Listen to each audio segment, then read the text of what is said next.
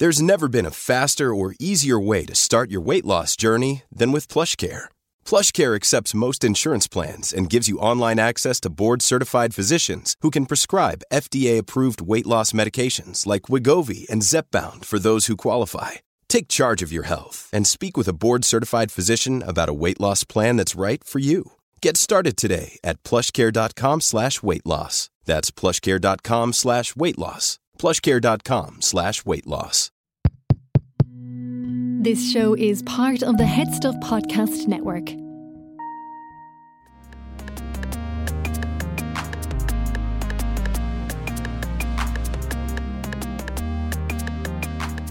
Hi, my name is Selena. I'm a Head Stuff supporter, and the reason I like listening to the show is that Stephanie covers and makes sense of everyday relevant topics and current events.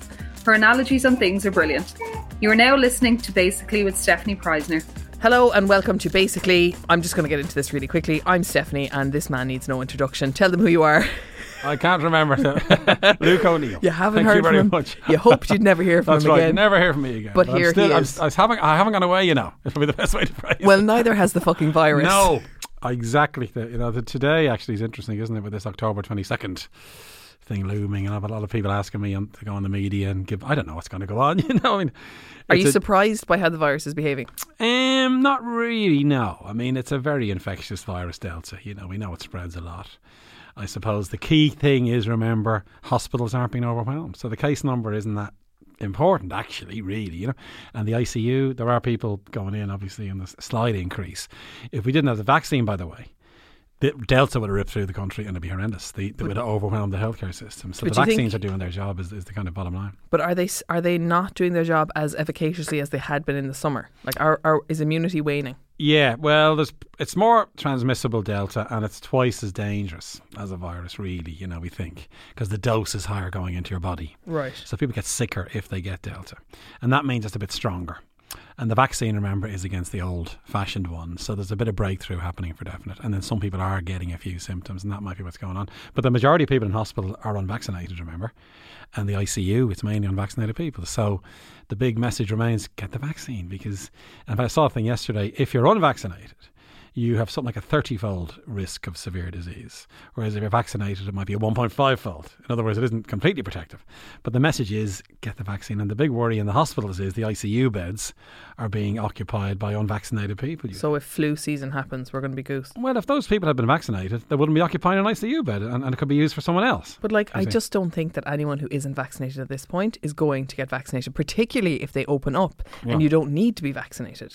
I do think the only way to get people vaccinated at this point is to revoke the privileges that vaccinated people have. That may be coming, and the Italians are doing that, for instance. Oh, really? Countries are changing on this now. Some are getting much more punchy. In New York, for instance. No job, no jab, that kind of thing, yeah. In New York, they're firing healthcare workers who aren't vaccinated. But because at this point, it's like, okay, it was fair enough last year when we were like, oh, is this safe? It's definitely safe now. All of the studies have been there. It's been going for a year. Everyone's grand for the most part. Exactly, yeah. You now have I just want to see how it plays out. You've seen how it plays out. Yeah, and especially pregnant women, interestingly. So I'm at a GP, one of my friends is a GP, she was telling me there were 8 deliveries in James's. Women who were COVID positive, and they had to be sedated during the delivery. They were kept under for about a week, and then they woke up and saw their babies. It's amazing. So pregnant women should get vaccinated, because if you get the infection, it can be very severe. And you end up in the ICU. So those women are in the ICU now. They're giving birth. I think what people don't realise is that now that so many people are vaccinated, as an unvaccinated person, we as vaccinated people are basically driving the infection towards you. Yeah. So you have a much higher chance as a pregnant unvaccinated person of getting the virus than you did as a pregnant unvaccinated person back when there was more unvaccinated people, right? Yep. Well, as Mary Horgan said this morning as well, I think she said this is the Who's she? College. She's the Royal College of Physicians. Right. The president, very eminent person, and she's infectious disease person, is her specialty. She says, you have a choice now, get vaccinated or get infected. Yeah. That's the choice. And that's which choice do you want? If you get infected, you could be really sick. You can end up in the ICU, and that's occupying your bed. You can have long COVID, and a big study this week on that, by the way, came out. How's that which going? I'll give you an update, and it's disturbing because it was 230,000 people were followed. Half of them had symptoms 6 months out. Now, the kinds of symptoms I'm talking about are trouble breathing if you take exercise, evidence of lung scarring, which is a really serious thing, and then many mental health issues. Anxiety, depression was higher in that post-infection. Yeah, now, because if you have those other things, your quality of life is so depleted. Yeah, exactly. Yeah, so we know long COVID is real. So it's not just about death. It's about persistent symptoms that could really trouble you for months to come. So again, half of them had one symptom, say. Now, some of them are psychological things, so they might have been depressed anyway. It didn't have to be the virus that caused it. But a good few had physical problems. So, and in fact, the commonest one was that breathlessness going up the stairs among the half who had symptoms, you see.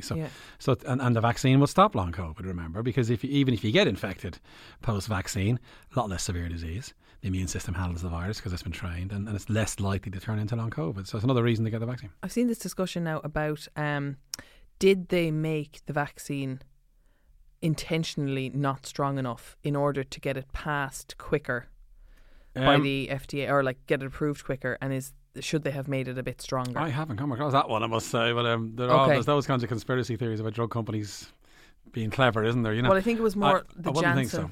No, but I wouldn't think so. No, I mean, if you're a drug company and you're making a vaccine, you want it to work. You know what I mean? That's your job, is to make a safe and efficacious vaccine. So I wouldn't think so. So, but there is definitely legitimate talk around Pfizer being the go-to booster for anyone who got anything, really. That's right. I mean, we would have predicted that, because if you're an immunologist like myself, it's called heterologous protection. So you change the vaccine for the second dose, and it always works better. We know that through many vaccines. The reason is, strangely, you give the first shot, and then you kind of desensitize to it a little bit, and you get the second shot and it works, but you're slightly less reactive to it because your body is kind of, turned itself off. Already, yeah. If you give a different vaccine, there's no desensitization, and bang, you get a big response.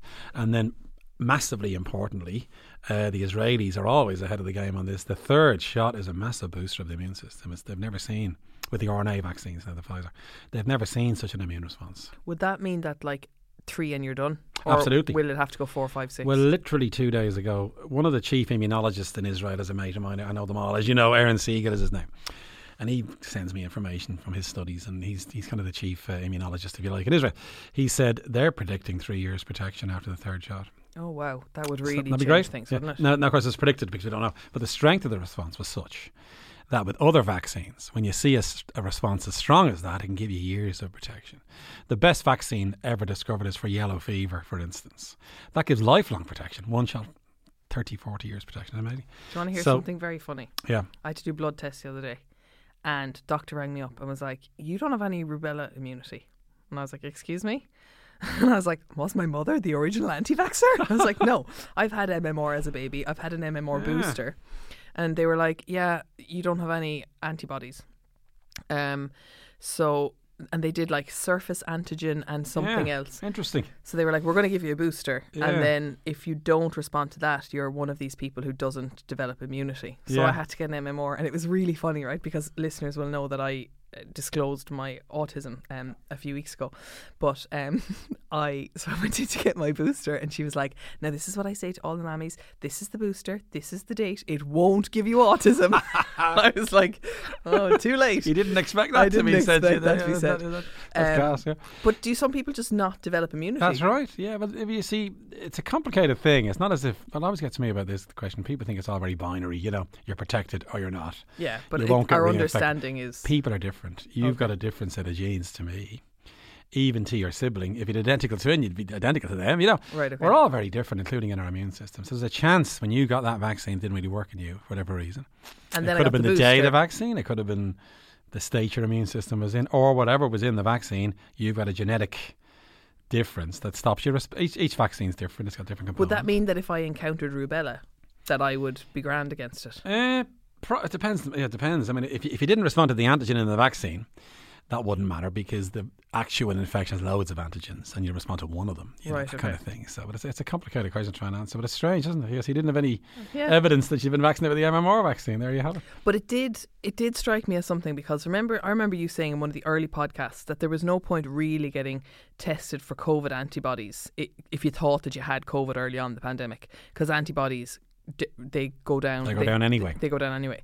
But I haven't had an MMR booster for 20 years. So they measured antibodies, was it? Just antibodies? And antigen. And antigen, which is the actual virus, though, remember. Yeah. That wouldn't be expected to be in your body anyway, because unless you were infected, of course, then you'd pick it up. But yeah, so they said that there's one surface antigen and one antibody, and basically the antigen tests for if I've recently been infected. Yeah, that's right, exactly. But I've no antibodies. Yeah, okay, right. So you haven't been recently infected and you've no antibodies anyway. Yeah. But it's unusual. Some antibodies do persist for longer. Again, it depends on the vaccine. Okay. You can get low levels of antibody, but by and large, you don't want your body making antibodies to every infection you've had for life, because it's a huge effort. Yeah. What you have instead of the cells that make the antibodies, the B cells, and they go and hide in your bone marrow, and then they come out when you get infected. And they just turn over in a very slow way. They're fantastic cells, these. They're called memory B cells. And we have loads of them. Your bone marrow now is full of B cells that will recognise any infection you've ever had, hopefully, or any vaccine you've had. And there's billions of them, and then when you get infected, they wake up again. Amazing. And they're in your bone marrow like little zombies almost, just resting and turning over very slowly. So that's amazing. That's an incredible part of the immune system, the memory response. The way the virus is at the moment in the community, would you go to a nightclub on the 22nd of October? I certainly would. As a fully vaccinated person, and I'd show my cert, and I'd go. No hesitation. And would you like that there was only vaccinated people around you? Exactly, yes. I think that's the sensible thing, because at the moment there's so much virus in our community. There are people who are infected, vaccinated or not, as the case may be. So we know there's loads of virus out there. So the best way to protect ourselves is by being in a place with a crowd. If they're all vaccinated, that decreases my risk of getting infected and decreases the risk of me giving someone the virus as well, remember. Would you be satisfied if everyone's vaccinated and the unvaccinated people had done an antigen test? I would, actually, yeah. I think antigen test or evidence of being infected. Because that's 6 like months. A natural thing anyway. Any one of those would suffice to show. But you don't think they should just open the doors and... I don't think, not at the moment, because there's so much virus out there, you see. The sensible thing to do is open the doors. Yeah. And have the vaccine or the evidence of infection or the antigen test. What disappoints me is definitely that there's no antigen testing going on anyway. Yeah. Much. That's a great weapon. And if you look at countries who have a much lower rate of infection to us, Italy is a good example. Their numbers are going down. They're now in reverse. Yeah. Antigen testing is widely used there, you see. So we know it's a great weapon to you. Now remember, it's not perfect. You know the old Swiss cheese model, it's another slice of cheese in the mix. Yeah. If you're positive with a test, go home. That's the only thing you need to worry about. In other words, go home. If you're positive, we know now from lots of data, and as we were just discussing earlier, we've learned an awful lot about what's going on, remember. We now know if you're positive with an antigen test, it means you're highly infectious. It really picks up the infectious people. Yeah. So if they stay home, you don't need to be an epidemiologist. It stops the virus spreading, So and there's nightclubs in Germany. There's a booth outside. You go in and you can be unvaccinated.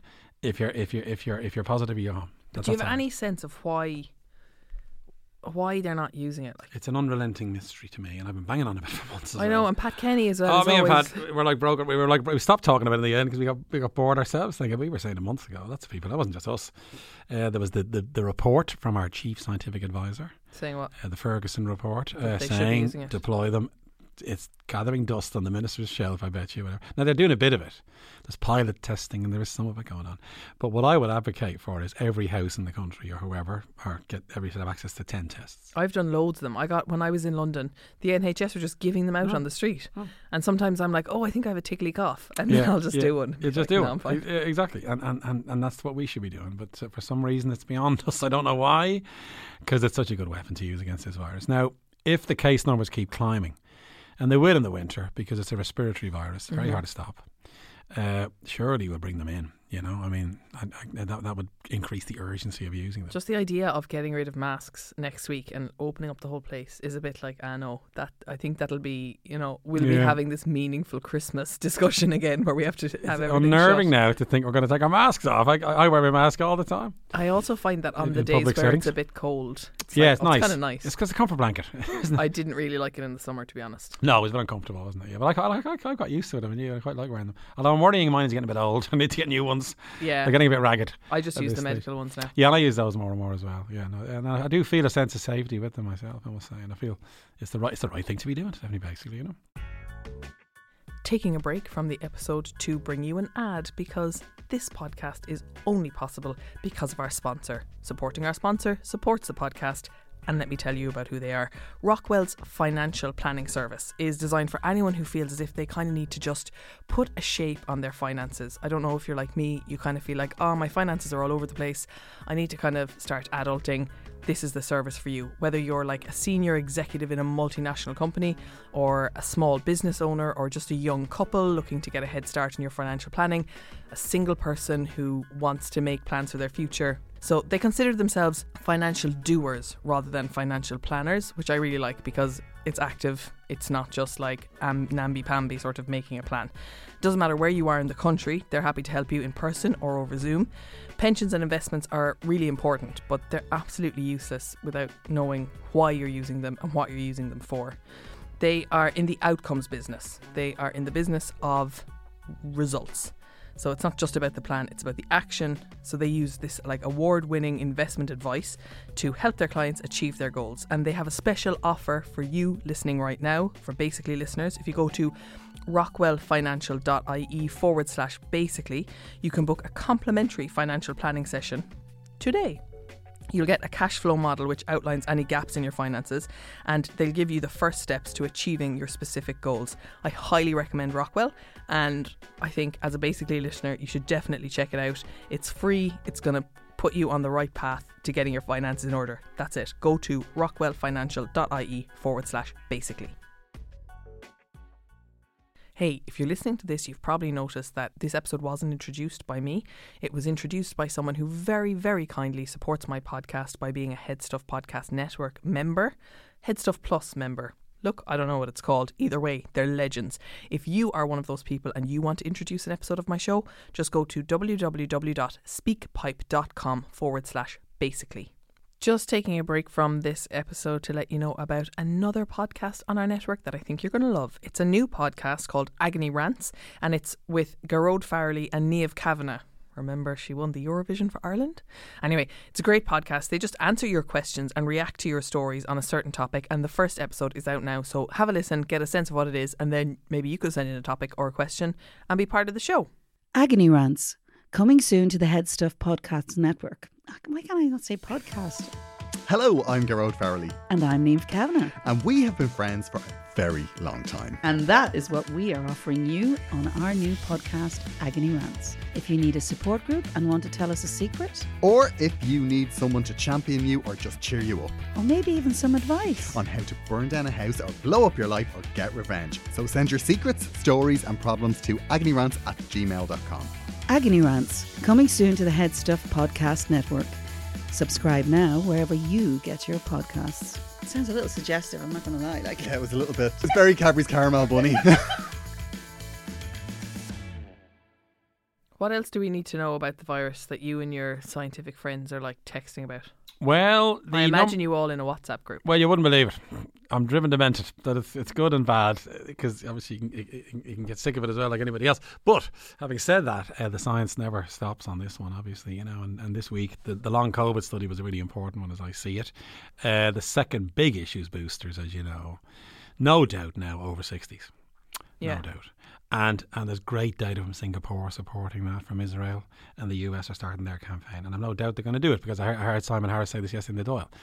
They're probably going to look at the over 60s. Everybody over 60 gets a booster. And remember, that will give those people such comfort and confidence, because it'll be a massive immune response. Now, the level of waning is about 20%. Mm-hmm. Now that doesn't sound like a lot necessarily, but that means 1 in 5 people could die who wouldn't have died before. Yes. You know what I mean? So in other words, we've got to get it back up a bit now, back up to 90-95%. And then a lot less people will get sick and die. So the waning is significant enough to justify the booster campaign in that age group. Now, whether we go under 60 is the next question. Is that ethical question about globally still a thing? Exactly. Now, and it's moving on, in that yesterday again I saw a report from the US saying probably over 40s. There's evidence of waning now in the over 40s. So it could go down a bit younger, basically. Now we need to see more data on that and figure out if that's correct, because science needs to check things and keep reproducing things. But the initial hint I saw yesterday was over 40s, there's a bit of waning. Now the waning might be 10% in that age group. But I meant the ethical question about whether it's better to vaccinate the over 40s or give vaccinations to countries where no one is vaccinated. Yeah, so what you're weighing up there is the risk to the over 40s of getting really sick and dying because of waning, versus the harm you're doing by not giving the vaccine to really vulnerable people in developing countries. It's very hard to square those off. I think the only answer to that is to do it in parallel. And is AstraZeneca still a thing? Absolutely, that's still a good vaccine, even though we've had issues with it, as you know. It's still a very good vaccine. Are all vaccines now still, or are they saying like, okay, look, we're just going to all fund this Pfizer one and make that the global? I haven't heard anything specific on that. I know there's lots of AstraZeneca vaccine supply. It's going to lots of countries. It's a very, if all we had was AstraZeneca, we'd be happy, by the way, because it's a really good. Now, the fact of the matter is, you've got Pfizer and Moderna, which are better, but by about 10, 15, 20% better, that kind of number. You know? So most of those over 60s got 60-year-olds got AstraZeneca. Yep. They can get a Pfizer booster. They can. That's all they're getting. They're not going to boost with anything else, you see. And what's happening with people who got like Sinopharm, those Chinese ones? Yep. Are they okay? They're going for Pfizer as well, in fact. And a lot of emails I would have got would be from people in places like Dubai who'd been given Sinopharm and their teachers, and they want to is it safe to switch vaccines? Yes, absolutely. The heterologous thing, you know, go for Pfizer. They've come back to Ireland and they're getting Pfizer, you see. So that's the way to do it. And will they be getting will they be able to get a European COVID cert with that? They will with Pfizer. I don't think Sinopharm is recognised. But if you got two Sinopharm and a Pfizer, you'd need to complete the Pfizer course. So you'd need another Pfizer. You need a double shot, to get the cert. So, and that's feasible, 4-week gap, so that's fine. But that's the advice.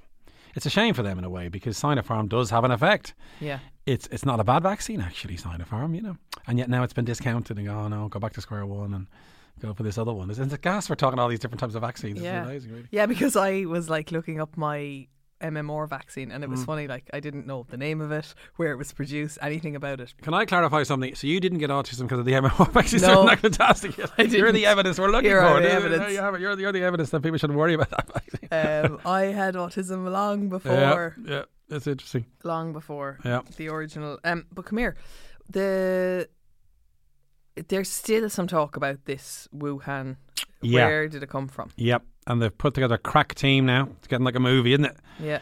Crack team investigators are going to go in and just try to sort this out once and for all. What's your feeling on it?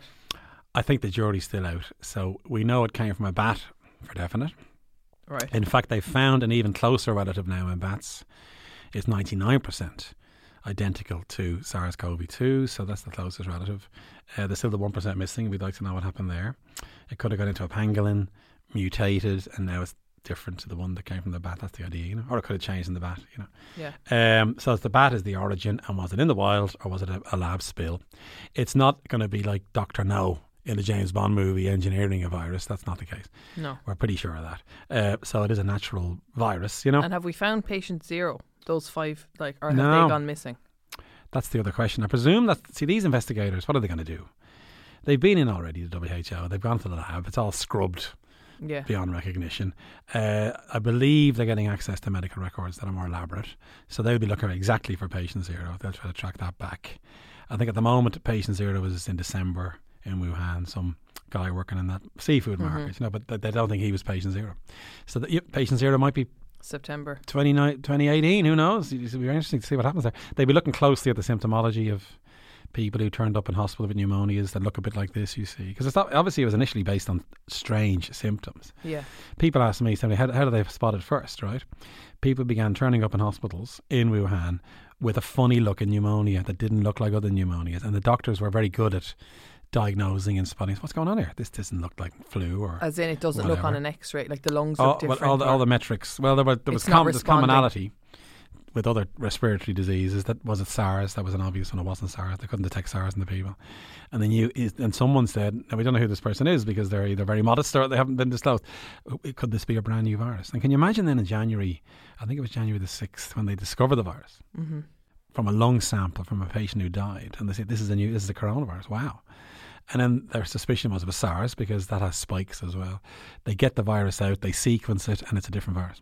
So that moment was staggering in a way, scientifically. So someone's in the lab going, oh shit. Oh, absolutely. And this isn't SARS. This is a new coronavirus, never seen before, And this person's died of severe respiratory distress being caused by this virus. And the person who died was a healthy person in their 40s, I think. So the alarm bell immediately went off, can you imagine? Now then what happened next is interesting. They released that sequence of the RNA. And it got around the world very quickly. mid-January time. And then 350 labs began to try to make vaccines immediately. Isn't that incredible? Using that sequence of the RNA, and eventually we know Moderna and Pfizer and so on. But 350 labs began, including the Oxford group, began synthesizing. So you can make the RNA in a test tube, you can synthesize it. So there's a massive race then to make the RNA, and then with the view to get the Chinese themselves began trying to make the vaccine quickly as well. So that history's so sort of trying to it was a race against the spread of the virus. Yeah. See, can we get this vaccine done before it becomes a pandemic? Well, if you look at the history of it, and my book is coming out, as you know, on we're going to talk about that October in the a 29th. So I think the second week, the dates I can't remember exactly, but I got to do my homework before I do But they're in the book.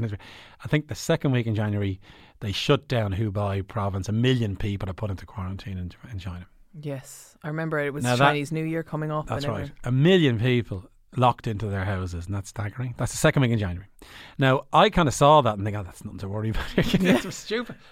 See, we didn't know at the time whether it be human transmission. Now, clearly, because initially it was animal to human, which makes it more difficult to spread. By that stage, it's going human to human now. So therefore, everybody stay home. A strict lockdown, and that was the storm begins to build from that second week in January. Then it just grows and grows into a cacophony, as you know. And look what happened next time. And then I think by the end of January, most of China's locked down, and all the airlines have cancelled their flights in and out of China. All these little signs that there's stuff going on. So it becomes a real problem. And then some school goes on a school tour to Northern Italy. And the South County Dublin skiers come back from Italy and as well. Here we are. Including my friends, sadly. But no, it's funny, isn't it? I think, and what gets me, in that part of the book, I write about, I was on a flight somewhere, back from a conference in the last day of January, and the movie I watched was called The Gathering Storm. Oh, God. How and ominous. I'm thinking, that's it. This is a storm that's gathering now. And fear, now, I was watching the science closely. I wasn't frightened at that stage, but I'm going, God, this is looking really bad, I flew to America at the end of February and then to London, and at that point people were like wiping down their tables and their seats and wearing masks. So I was like, these people are crazy. Yeah, we're all in denial, remember. We don't like it, do we? When we see people wearing a mask, what are you doing? You're frightening me and you shouldn't be doing that. You look stupid or whatever. This denial thing. So it's funny, isn't it? Tell us about your book. You can't confront the reality. Yes, the book is called Keep Calm and Trust the Science.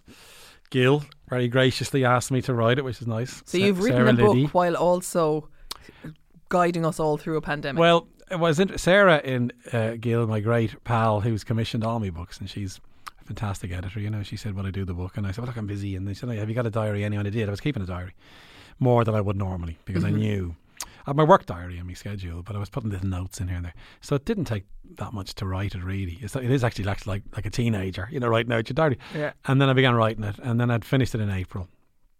And then that's when I submitted. So it ends in the middle of April. And I could do a little epilogue about 4 weeks ago before it went to the printers. So it is kind of up to date. But it's just the story of what happened, really, in a sense. And then it describes the science of the virus, because I had all my notes from Pat Kenny and so on. So it was easy enough to write the science part. And then my lab and the work we're doing. And we were working on COVID and what that was like. And then just bits about my life, which unnerves me, Steph, because I'm reveal personal information. And I read the proofs. Oh, God.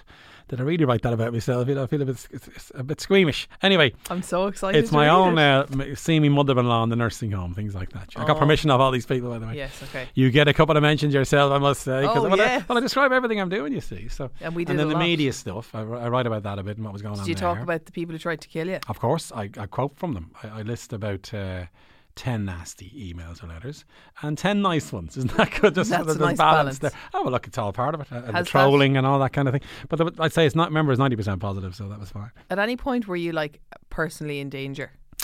Well, I was assaulted on Grafton Street, as you may remember, by an anti-vaxxer. My wife, the lowest point wasn't about me. It's my wife had 5 messages on her answer phone at work saying, "We're going to kill your husband." Oh my God! I'd constant emails saying, "Nuremberg trial coming up. You're next O'Neill." This kind. You can block them all. Yeah, they get in once. You can block them all. No, I mean, the guards had to advise us in the building because there's not just me, there's Kingston Mills and all the famous immunologists, they're all names now. We're all getting threats, so they came to see us, the guards, and they were very good. And they said, no, I wouldn't be too concerned. We know who they all are. They're unlikely to assault you, this kind of thing, So, but then there is a risk, though, and I have to keep my guard up, basically, And I had security for about a month in Trinity. With me. Bodyguards? A bodyguard. What was that like? That was great because he was a lovely fella called Ger, who was ex-Irish Army, and he says to me, "Oh, Luke, the wife is calling me Kevin Costner." And that's so great. he just walked with you, like, to If I News walked up Talk. to News Talk or was going outside, he'd come with me. I could ring him actually any time. And did he ever have to actually intervene? He did, actually. Oh my God. Well, the first morning we walk up to News Talk together, right? And I got slightly ahead of him. He was very discreet, you see. So, Yeah. And I turned round the corner into Diggs Lane and I kicked over. There was a pint glass and it smashed. He comes barreling. Oh, Luke! He thought I was being glassed. You see, but there was one incident when I'm walking back from News Talk one morning and a guy on a bicycle got up on the pavement and began running towards me, shouting my name. Yeah. And he stood in front of me. Ger, like that. Is he a big lad? And he said, "You need to move on." He says, and the guy legged it. So that was good, yeah. Now, whether the guy would have hit me with his bike, but he was shouting, "You're a vaccine guy," this kind of thing. So that was the one. At least I said, "Ger, at least something happened." At least you were useful. Yeah, you're a useful. Exactly. And my friends found this highly amusing. Where is he with you now? Is he over there? This kind of thing. He never came with you here. You're safe as No, I you're didn't. safe as houses here. That 1 minute walk wasn't too dangerous there. So it's so the book's coming out on the 29th of October. That's Yep. very exciting. So this podcast is going to go out next week. So the Tuesday you're hearing this, it's going to be like another week until That's the book right. comes out. Yes, exactly. Yeah. So And a note to people: if you're planning on buying Luke's book, right, and you're like, "Oh yeah, that's definitely something I'll buy," buy it on the first week, because it's the first week that can get something like to go onto the bestseller list. So we're on having a concerted effort now to buy Luke's book on the first week, the 29th of October. If Thank you, can. Stephanie, But for plugging it that way. Yeah, from right. an Irish bookshop, right? Yeah, Because that's right. if you buy it online, it doesn't count. I don't know if you buy it in Eason's, does it count? I think it does. Yeah, I think it does. Yeah. I think Okay. it So does. but Dubray Books, independent booksellers, Yep. go for it. Buy the book on the first week. We'll get it to number one. Let's get it to number let's one. Let's get it to number one. It's like plugging a record in the It's- old days. But I think people they don't know that that's how That's it works. true. Yeah, yeah. So And we're not doing the launch actually because of given COVID. COVID times and it's a bit tricky to do a launch. So we're not actually doing an official launch. I'm going to be Pat gets dibs at the first long interview because he's me mate, and obviously there's a lot of stuff about him in the book. So on the morning of the 29th, we're doing a big interview with Pat just to describe what's in the book in detail and so on.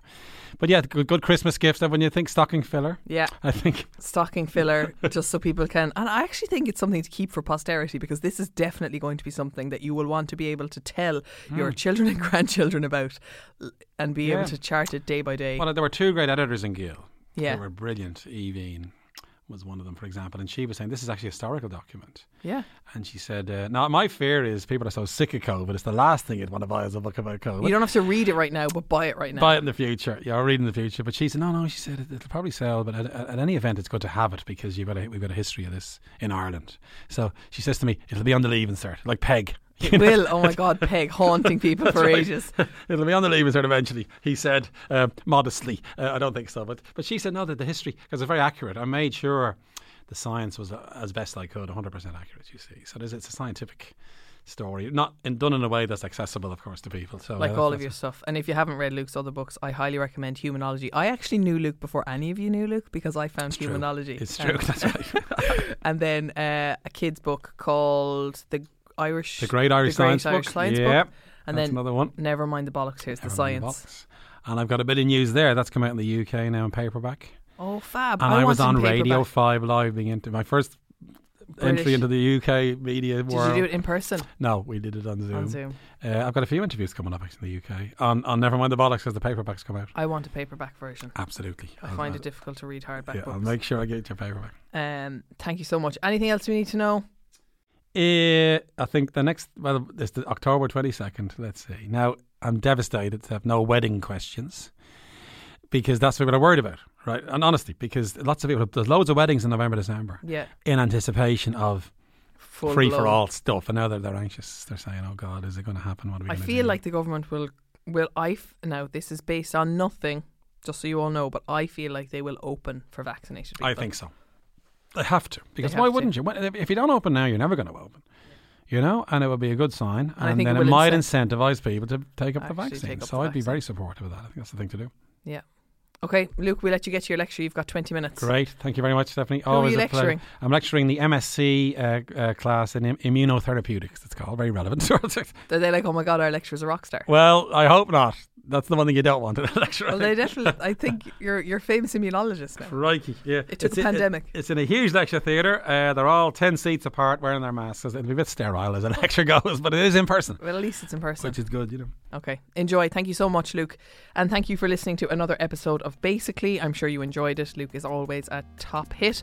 We are part of the Head Stuff Podcast Network. Our music is by Only Ruin, and our graphic design is by Cathal O'Gara, and we are produced by Alan Bennett on our sound desk, and part of the Head Stuff Podcast Network. See you next week.